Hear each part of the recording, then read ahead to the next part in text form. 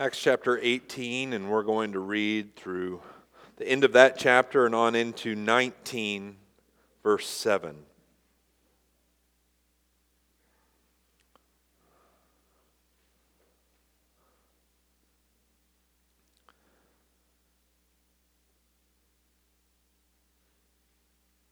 Now, a Jew named Apollos, a native of Alexandria, came to Ephesus. He was an eloquent man, competent in the Scriptures. He had been instructed in the way of the Lord, and being fervent in spirit, he spoke and taught accurately the things concerning Jesus, though he knew only the baptism of John. He began to speak boldly in the synagogue, but when Priscilla and Aquila heard him, they took him aside and explained to him the way of God more accurately. And when he wished to cross to Achaia, the brothers encouraged him and wrote to the disciples to welcome him. When he arrived, he greatly helped those who through grace had believed, for he powerfully refuted the Jews in public, showing by the Scriptures that the Christ was Jesus. And it happened that while Apollos was at Corinth, Paul passed through the inland country and came to Ephesus. There he found some disciples. And he said to them, "Did you receive the Holy Spirit when you believed?" And they said, "No, we have not even heard that there is a Holy Spirit." And he said, "Into what then were you baptized?" And they said, "Into John's baptism." And Paul said, "John baptized with the baptism of repentance, telling the people to believe in the one who was to come after him, that is Jesus." On hearing this, they were baptized in the name of the Lord Jesus. When Paul had laid his hands on them, the Holy Spirit came on them, and they began speaking in tongues and prophesying. And there were about 12 men in all. When I was a new believer, first year of being a Christian, I was a college student. And by the way, glad to see you guys back, or at least some of you. You're starting to fill in. School starts up this week, right? All right. I was a college student like you guys. I was a new believer. And I remember two individuals approaching me in the cafeteria, and they said, Did we see you at FCA? And I said, "Yeah, I was there." And I'm thinking, "Oh, good, some guys just want to come and have lunch with me and interact and encourage me in the Lord." And they began talking to me about my faith in Christ. But quickly the topic turned to the issue of baptism. And they weren't just concerned with if I had been baptized, but they were more concerned with what I viewed the significance of baptism to be.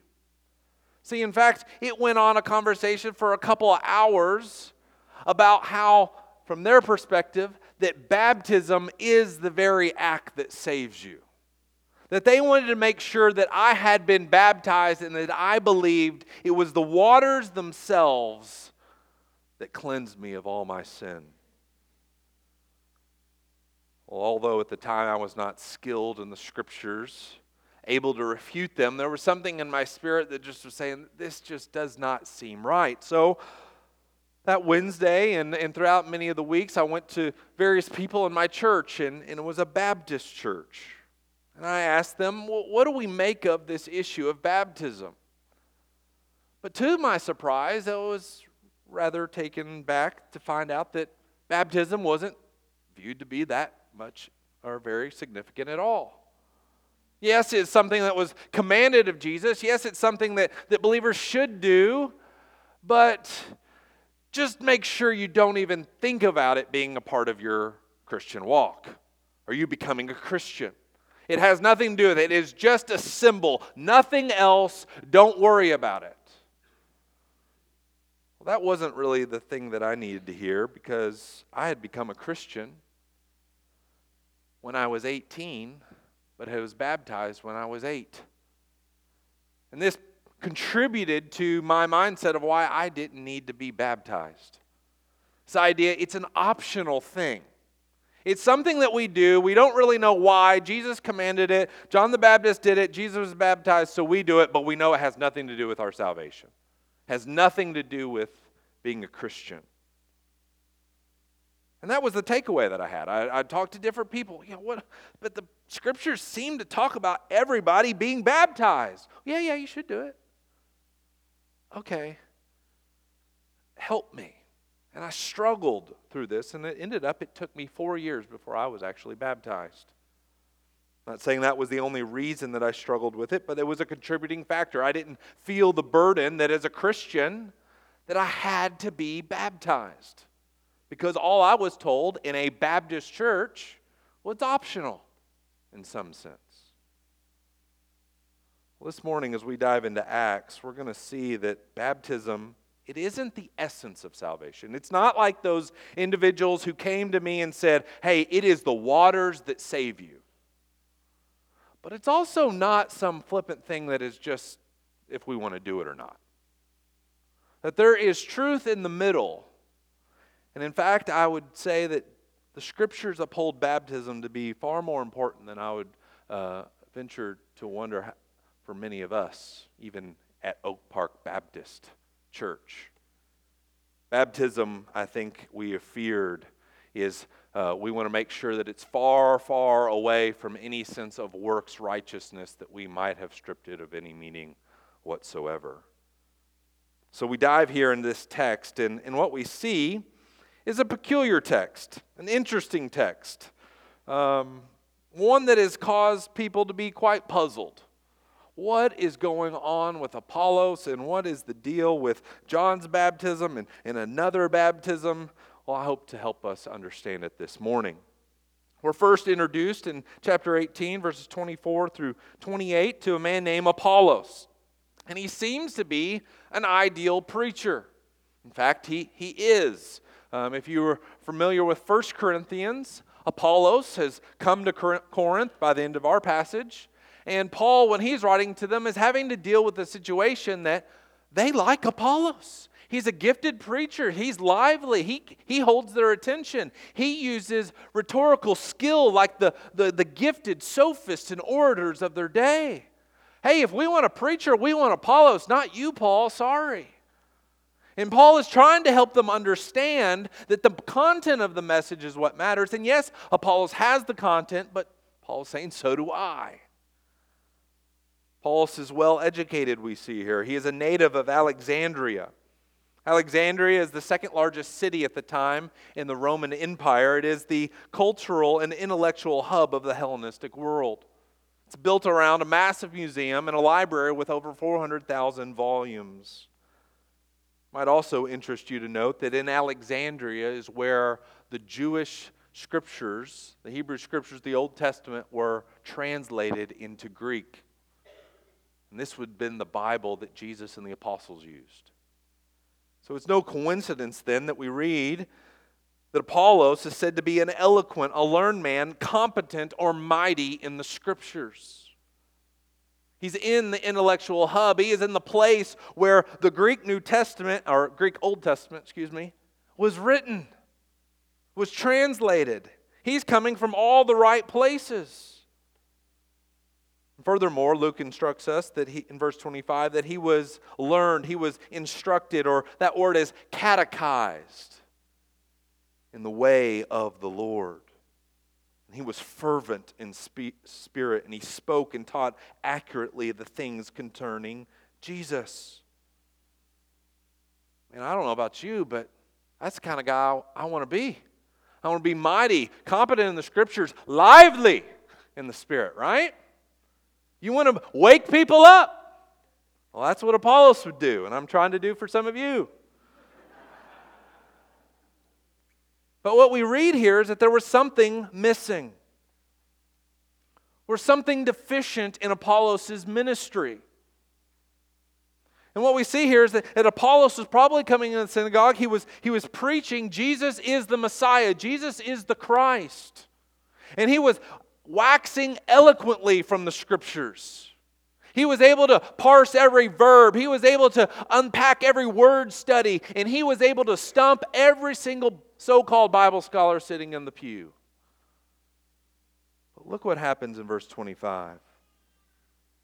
He began to speak boldly in the synagogue, but when Priscilla and Aquila heard him, they took him aside and explained to him the way of God more accurately. What are you talking about? What is more to be explained than Jesus is the Christ? What else does he need? Well, Luke had already told us at the end of verse 25 that he only knew the baptism of John. He's talking about John the Baptist. We read a little bit from Luke chapter 3 about John's baptism was a baptism of repentance, a baptism of water, but yet his baptism was looking forward to another to come. We come down to chapter 19, and Apollos has now gone to Corinth. And while he's there, we read verse 1 that Paul passed through, and now he's in Ephesus. This is where Apollos has left.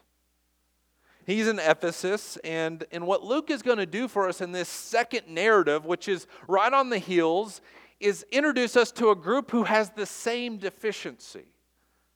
And really what Luke is doing here, he's putting both of these passages together, and he's using one to interpret the other.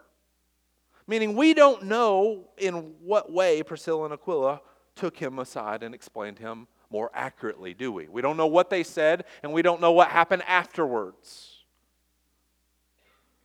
Well, Luke expects us to understand through Paul's instruction of these disciples he comes across. We don't know this for certain, but it could be that these are disciples who have come under the ministry of Apollos, and their deficiency is a result of his inadequate preaching, at least in this way. So what do we find here? Paul begins to speak to them, and we don't know what it is, but he seems to recognize that there's something missing. And so he says to them, verse 2, "Did you receive the Holy Spirit when you believed?"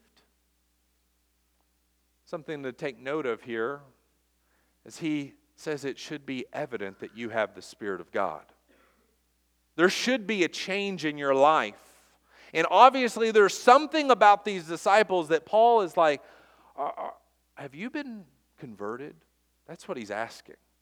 Do you have the Holy Spirit? And they said, no, we have not even heard that there is a Holy Spirit. Why haven't they heard that? Because they're like Apollos, they only know of John's baptism. If you remember what Nathan read for us, that John came in and says, that I baptize you with a baptism of repentance with water, but he who comes after me will baptize you with the Spirit and fire. So it's likely that they don't have any concept of the Spirit. The Old Testament had a promise of God's Spirit coming and indwelling upon people, cleansing them of their sin. But likely what is going on here is that they have not heard of its fulfillment. They haven't heard that the Spirit has come. They have not heard about Pentecost. So Paul goes on.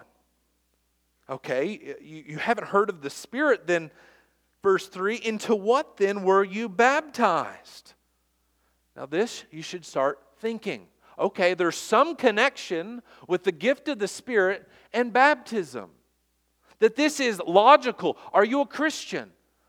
Do you have the Holy Spirit? Have you been baptized? Why? Because these things are part of becoming a Christian. They're not optional. And so they go on and they say, well, into John's baptism, of course. Okay. Paul said, all right, now I understand what's going on here. You haven't heard of what has happened. The thing that John's baptism pointed forward to has come. Now these people, they believed in Jesus. They're disciples. Apollos, he believed in Jesus. He was instructed in the way of the Lord. He knew that he was the Christ. But they still didn't have the whole picture. And so they're both given more accurate instruction. And then look what happens. On hearing this, they were baptized in the name of the Lord Jesus. And when Paul had laid his hands on them, the Holy Spirit came on them, and they began speaking in tongues and prophesying. They follow through. They finish. Oh, this is what it means to follow Jesus. I'm baptized in His name, and I receive the Holy Spirit. That's what's going on here. And likely that is what happened for Apollos as well. We just don't have the same details. But through Paul, we're given further instruction. It might have been That Luke is wanting us to hear it from the mouth of Paul and not Priscilla and Aquila? Just for some authority reason, we don't know. But we're given the detail in the latter passage. So what's the significance of this passage for us? You might be like, okay, well, I wasn't baptized by John the Baptist. So what does this have to do with me? Well, what it means for us is that Luke, by the inspiration of the Holy Spirit, wants us to see that baptism is an important issue for Christians to accurately understand. If it wasn't important, you were baptized? John's baptism was just the same. I mean, you went all the way in, you came out, hey, that'll do. That's not what Paul says. And I had people telling me, you're baptized, don't get worried about the order of things. You've done it, your heart's sincere. It's not required. It's not like anything that does anything for you. It's just a picture. That's not what Paul says. He says, into what were you baptized? Because this matters. So this morning, what I want to do is this leads us to ask the question, what then is Christian baptism? Why is it so important? And why is it an essential part of becoming a Christian? And in answering this question, I want to show us from Acts 4 fundamentals of Christian baptism. So if you're taking notes, I got 4 points, and they're called 4 fundamentals of Christian baptism, okay? And number 1, Christian baptism is an expression of repentance and faith. Christian baptism is an expression of repentance and faith. And that seems to be what Paul assumes by his question in verses 2 and 3. Did you receive the Holy Spirit when you what? When you believed. Did you believe? You must actually assent to something. You must think a certain way. You must trust Him. Which built in that belief is repentance, right? Jesus, I believe you, therefore I'm going to stop doing things my way and I'm going to start doing things your way. That's what repentance is. And Paul assumes that. And I want you to see that this is all over the book of Acts. So let's go all the way back to Pentecost. This situation that apparently these disciples have no idea has happened. In Acts chapter 2, that's where we're going. I didn't tell you what chapter, did I? Acts chapter 2, and I'm going to work through several passages, so you might just want to write them down, actually. But Peter is given a sermon, and likely, I bet, Apollos preached very similar. Jesus is the Christ. He is risen from the dead. That means He's the King of David, and you need to follow Him. But that wasn't enough. What is it that Peter adds to his preaching? Acts chapter 2, verse 37. Now, when they heard this, that means Peter's sermon, they were cut to the heart and said to Peter and the rest of the apostles, "Brothers, what shall we do?" I mean, there's something you got to do? Yeah, here it is. Peter said to them, "Repent and be baptized, every one of you, in the name of Jesus Christ for the forgiveness of your sins, and you will receive the gift of the Holy Spirit." Now, some of that causes us some problems, right? Oh, no. Baptism is work. We don't like that. But there it is. What should you do? How do I become a Christian, Peter? Repent and be baptized. Okay, let's keep going on. Get a little more clarity here. Acts chapter 8, verse 12. Peter's gone, and he's gone to Samaria, and he's preaching. And after he's preached, verse 12, when they believed Philip as he preached good news, that's the gospel, about the kingdom of God and the name of Jesus Christ, they were what? What? Baptized. Both men and women. Let's go to Acts chapter 10. This is Peter going to the household of Cornelius, an Italian man, going into Gentile territory. And Peter is preaching. And I'm going to begin in verse 43, Acts 10:43. And Peter says to Jesus, to him, all the prophets bear witness that everyone who what? believes in him receives forgiveness of sins. So there, how do you receive forgiveness of sins? You believe, okay? You believe through his name. So while Peter was still saying these things, the Holy Spirit fell on all who heard the word. And the believers from among the circumcised who had come with Peter were amazed because the gift of the Holy Spirit was poured out even on the Gentiles. We're going to come back to that. For they were hearing them speaking in tongues and extolling God. And then Peter declared, "Can anyone withhold water for what? Baptizing these people who have received the Holy Spirit just as we have." And he, get this, commanded, that means that's a requirement, them to be baptized in the name of Jesus Christ. Did you notice the order was kind of shifted up there, right? Its connection kind of goes against what these two individuals who came to me saying, no, the water is what does it, but somehow they believe, they receive the Holy Spirit, then we're baptized. We'll come back to that in a little bit. Acts chapter 16.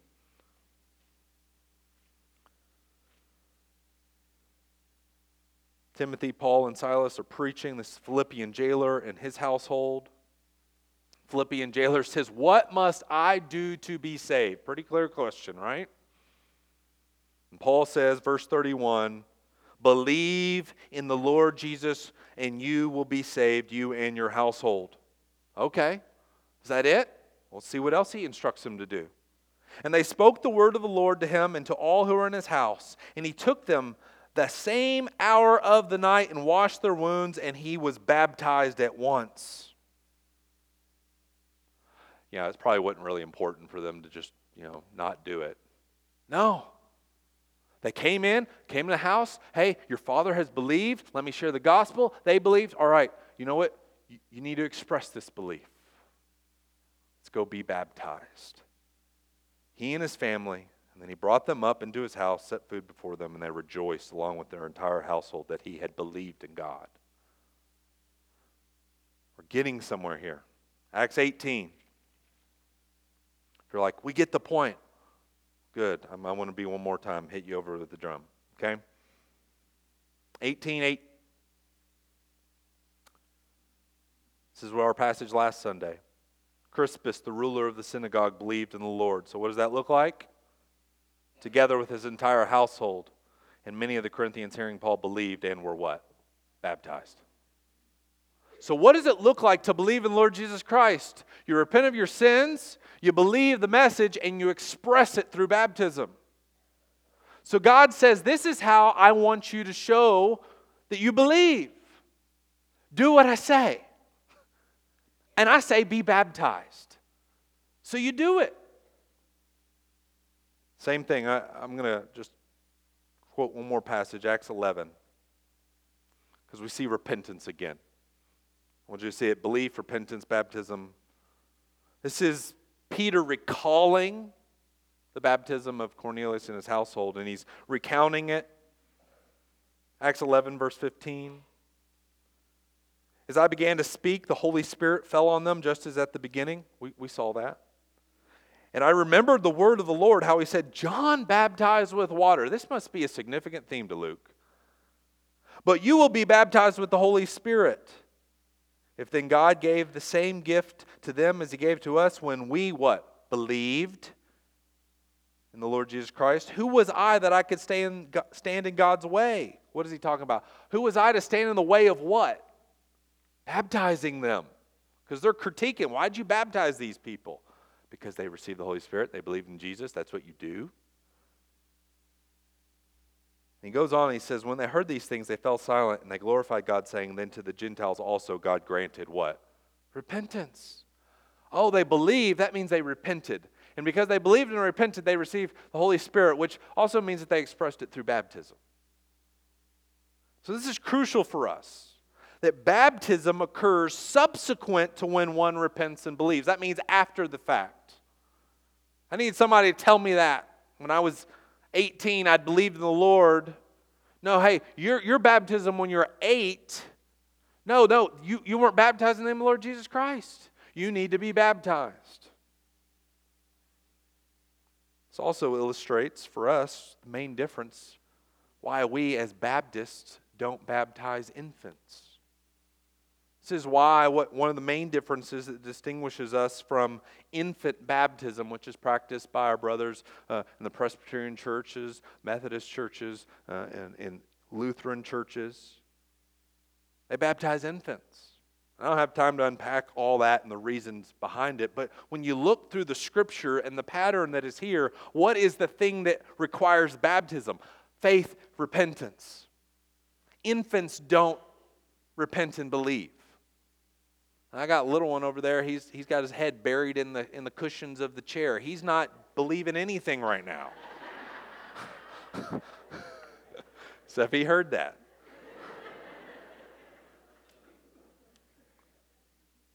This is why we don't baptize infants. Baptize believers. That's why we practice what's called believers' baptism. And that's why we're Oak Park Baptist Church. Christian baptism, second fundamental. Christian baptism is an identification with Jesus.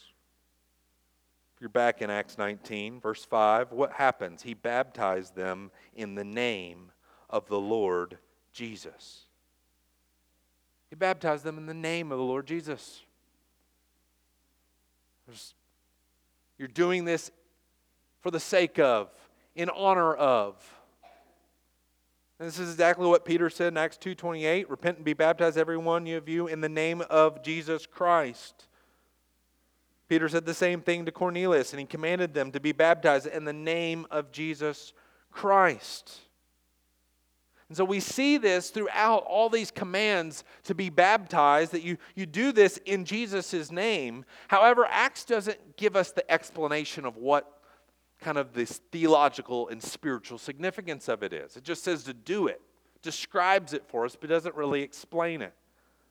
But the New Testament epistles do help us kind of explain these narratives. And if you look at Romans chapter 6, Paul does just that. Romans chapter 6, verses 3 through 4, Paul's referring to their baptism, the church in Rome. He assumes you've been baptized because he's writing to Christians. And he says, do you not know that all of us who have been baptized into Christ were baptized into his death? We were buried, therefore, with him by baptism into death, in order that just as Christ was raised from the dead by the glory of the Father, we too might walk in newness of life. He's recalling their baptism. He's saying, hey, you remember when you were dunked in the pool or in the river? Let me tell you what that represented. It represented the death of you and the new life of you. That you, God has taken you and somehow mysteriously He has united your life with Christ, so much so that His death is counted as your death. Meaning, He took the punishment for you. And as you came out of those waters, it represented the resurrection, and you are a new creation in Christ. Paul says it in a shorter way to the Galatians. He says, for as many of you were baptized into Christ, have put on Christ like a cloak. You've put him on. And this is good news for us. It's good news that to remind us through the waters of baptism, and this is another distinctive of Baptists, is that we've got a full pool. It's not full right now, is it, David? No, it's not. All right. But it's usually full when we have baptisms. And the reason is because we want to immerse you. Why? Because if you go all the way under the water, you're buried, and if we held you there, you would die. That's the meaning. But you're coming back up like a new person. That's why we immerse people. And what it pictures is our death in Christ and our life in Christ. An analogous but inferior way of putting it is that baptism, you've heard me say this, is like putting on the team jersey. I'm on Team Jesus. Maybe a better analogy would be the meaning of your wedding ring. Men and women, when you put that ring on, you're declaring something, aren't you? I belong to somebody else. I am not my own. Now, how many of you ladies would be fine if your husband said, hey, I love you, but I don't want to wear this anymore? No. But you wouldn't have the same, well, you know what? The marriage isn't bound up in this metal, so it really doesn't matter. That's the argument that some Baptists use about baptism. Well, it's not the water that saves you, so it very much must not matter. You don't do that with your wedding band. It's a symbol of a reality, right? And that's what baptism is, a reality that you are hidden in Christ. Third fundamental truth about Christian baptism is it is in association with the gift of the Spirit. Okay, so here we're treading in some maybe deeper water here. But it's in association with the gift of the Spirit. It's closely connected to your receiving the Holy Spirit. Holy Spirit, if you do not know, is the third person of the Trinity. Fully God. We worship one God in three persons. Yet the Father is not the Son is not the Father, and the Holy Spirit is not the Son or the Father. Right? Confuse you enough? They're distinct persons, yet they are one God. We believe in a triune God. The Holy Spirit is a member of the triune God. And in the Old Testament, God promised to send His Spirit, to pour His Spirit upon His people, cleansing them from all their sin and giving them a new heart so that they would love and obey Him. This is the Spirit that Paul's referring to in Acts 19:2 when he says, so when you believe, did you receive the Spirit? Why does he ask that question? Because the Spirit is the sine qua non. It is the essential piece of being a Christian. It is the conversion. The Holy Spirit comes into your heart and gives you a new heart. Your old heart of stone is broken away and you're given a heart of flesh. Your desires are changed. You now love Jesus. You want to worship Him. And Paul asked, have you received the Spirit? And they said, we haven't heard of the Spirit. And they're not talking about the Old Testament promise. They're talking about, we haven't heard about the Spirit coming and it's available now? Or He's available? Jesus says at the beginning of Acts chapter 1, verse 6, you don't need to turn there. You heard from me, for John baptized with water, but you will be baptized with the Holy Spirit not many days from now. They had only known John's baptism. That baptism wasn't associated with the Holy Spirit. Didn't mean it was an invalid and unhelpful baptism. It looked forward. Jesus' baptism also is a baptism of repentance and forgiveness of sins, but it adds a component and the gift of the Holy Spirit. It represents you receiving the gift of the Holy Spirit. That's why Peter says in Acts 2, he says, repent and be baptized, every one of you, in the name of Jesus Christ for the forgiveness of your sins, and you will receive the gift of the Holy Spirit. I've already kind of led on to this, but as we look at this developed throughout the narrative of Acts, you see the gift of the Spirit given sometimes before baptism and sometimes after it. Acts 8, Philip baptizes, but then Peter and John have to come later and lay hands, and they receive the Spirit. Philip also baptized a man named Simon the magician. He was baptized and he never received the Spirit. So just because you're baptized doesn't mean it's an automatic, boom, I get the Spirit. What's essential? There's another component, belief and repentance. Acts 9, Paul is filled with the Spirit. This is when he's converted on the Damascus Road. He's filled with the Spirit and then baptized. So the Spirit came to him sooner. Acts 10, same thing. Can anyone withhold water for baptizing these people who have received the Holy Spirit just as we have? And then Acts 19 in our text this morning, it's after their baptism. What I want us to see is that Acts guards us from two errors. Number one, the error of tying baptism too closely to the gift of the Spirit, as if the very act in and of itself is the means that you're saved. It's not like that. But it also guards us from not tying it at all to the gift of the Spirit. And that's where I would say maybe some of us struggle with, because we want to so distance ourselves that we empty baptism of everything. But clearly, it's associated, it's around, it's hovering around these things. So baptism then is a symbolic act of a spiritual reality that has occurred in the life of the Christian, namely the gift of the Spirit. How does it do that? Well, the water illustrates also the washing of our sins. So when you come up, you've seen someone be baptized, and if you're a Christian, I'm assuming you've been baptized. You come up and the water is rushing over you.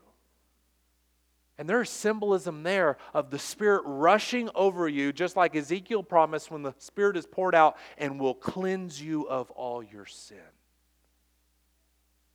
That's what the water represents. Paul puts it this way in the book of Titus. He saved us not because of works done by us in righteousness. So get that out of the way. Whatever he's about to say doesn't have to do with works righteousness, because we know it's by grace through faith. But according to his own mercy, by the washing of regeneration and the renewal of the Holy Spirit. What's he referring to? Washing. He's recalling their baptism.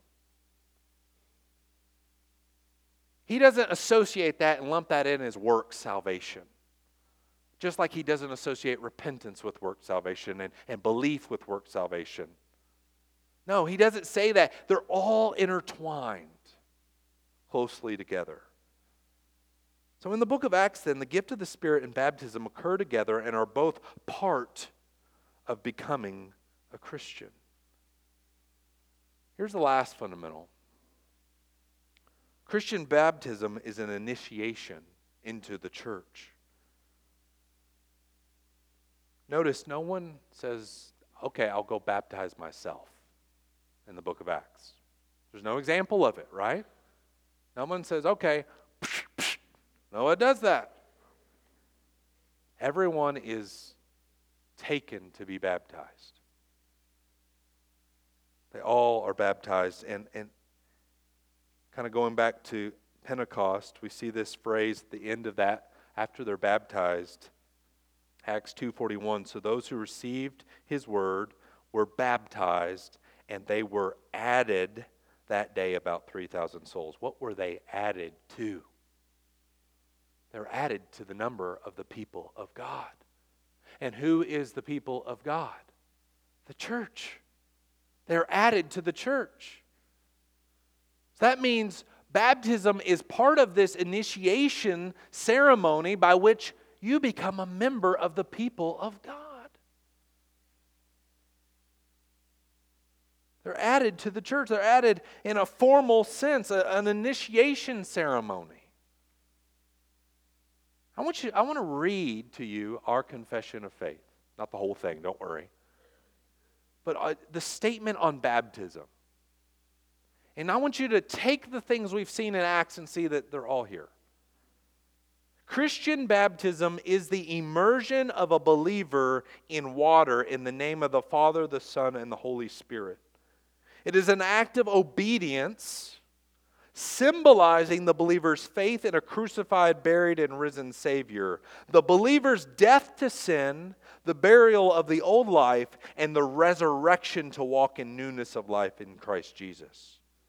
It is a testimony to his faith in the final resurrection of the dead. Now listen to this last phrase. Being a church ordinance, it is a prerequisite to the privileges of church membership and to the Lord's Supper. Lord's Supper is the other side of the coin. Baptism's the initial sign that you're a part of the people of God, but the Lord's Supper, when we participate in it, it's the ongoing sign that you're part of this covenant community. And it is wrapped up with symbolism as well. And I would say we probably have a flippant attitude to it as well. But Paul seems to warn the Corinthians that those of you who take it flippantly are in danger of judgment. Same thing's going on with baptism. So this morning, So we've looked at baptism and Acts. I want to kind of put this together and just quote one Baptist theologian who says it this way: the experience of becoming a Christian includes 5 integrally related components that took place usually at the same time on the same day. And it means same time, like generally at a moment.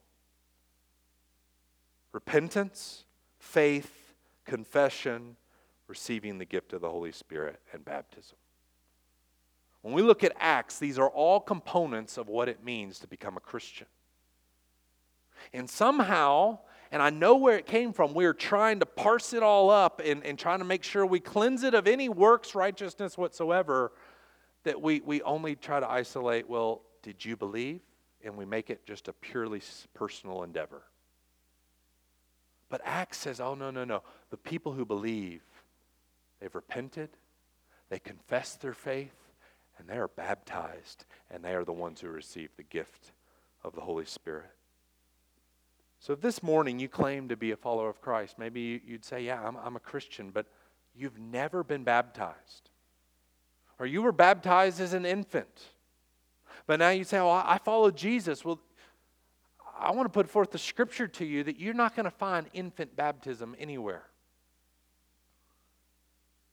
But if you have not been baptized and you're thinking about it, and maybe in your spirit you know, I should be baptized. And maybe you are like me, and in your mind you're saying, but it's not essential. I hope that you've been persuaded otherwise here in Acts. Because to remain unbaptized after this morning is likened to a man who tells his girlfriend, I love you, and I want to spend the rest of my life with you, but sorry, I'm not going to marry you. Yeah, that doesn't make sense. That's essentially what you're doing if you continue to say, I'm a follower of Jesus, but I'm not going to follow you. So this morning, if the Lord is convicting your spirit, if you're a Christian, if you claim to be a believer and you have not been baptized, come speak to me, talk to one of the pastors, talk to somebody you know, and then let's get baptized. All right, let's pray and we'll sing one closing song. Father, help us be Bible people. I know we like to summarize things. We like to make things simple and neat. And that is appropriate, but Lord, sometimes we forget details that matter. And so, Lord, as we revisit as a Baptist church the doctrine of baptism, Lord, I pray that you have refreshed us, jogged our memory, correct us where we have not thought of it in the means that we should have. But Lord, I pray for anyone here who's yet to take that first step of obedience and say, I want to follow you, that Lord, that they would. And that they would follow you in the means and the way that you have commanded. And that is to be baptized. And so, Lord, I pray that. Pray that you work in their hearts. And we pray these things in Jesus' name. Amen. Let's stand and let's sing.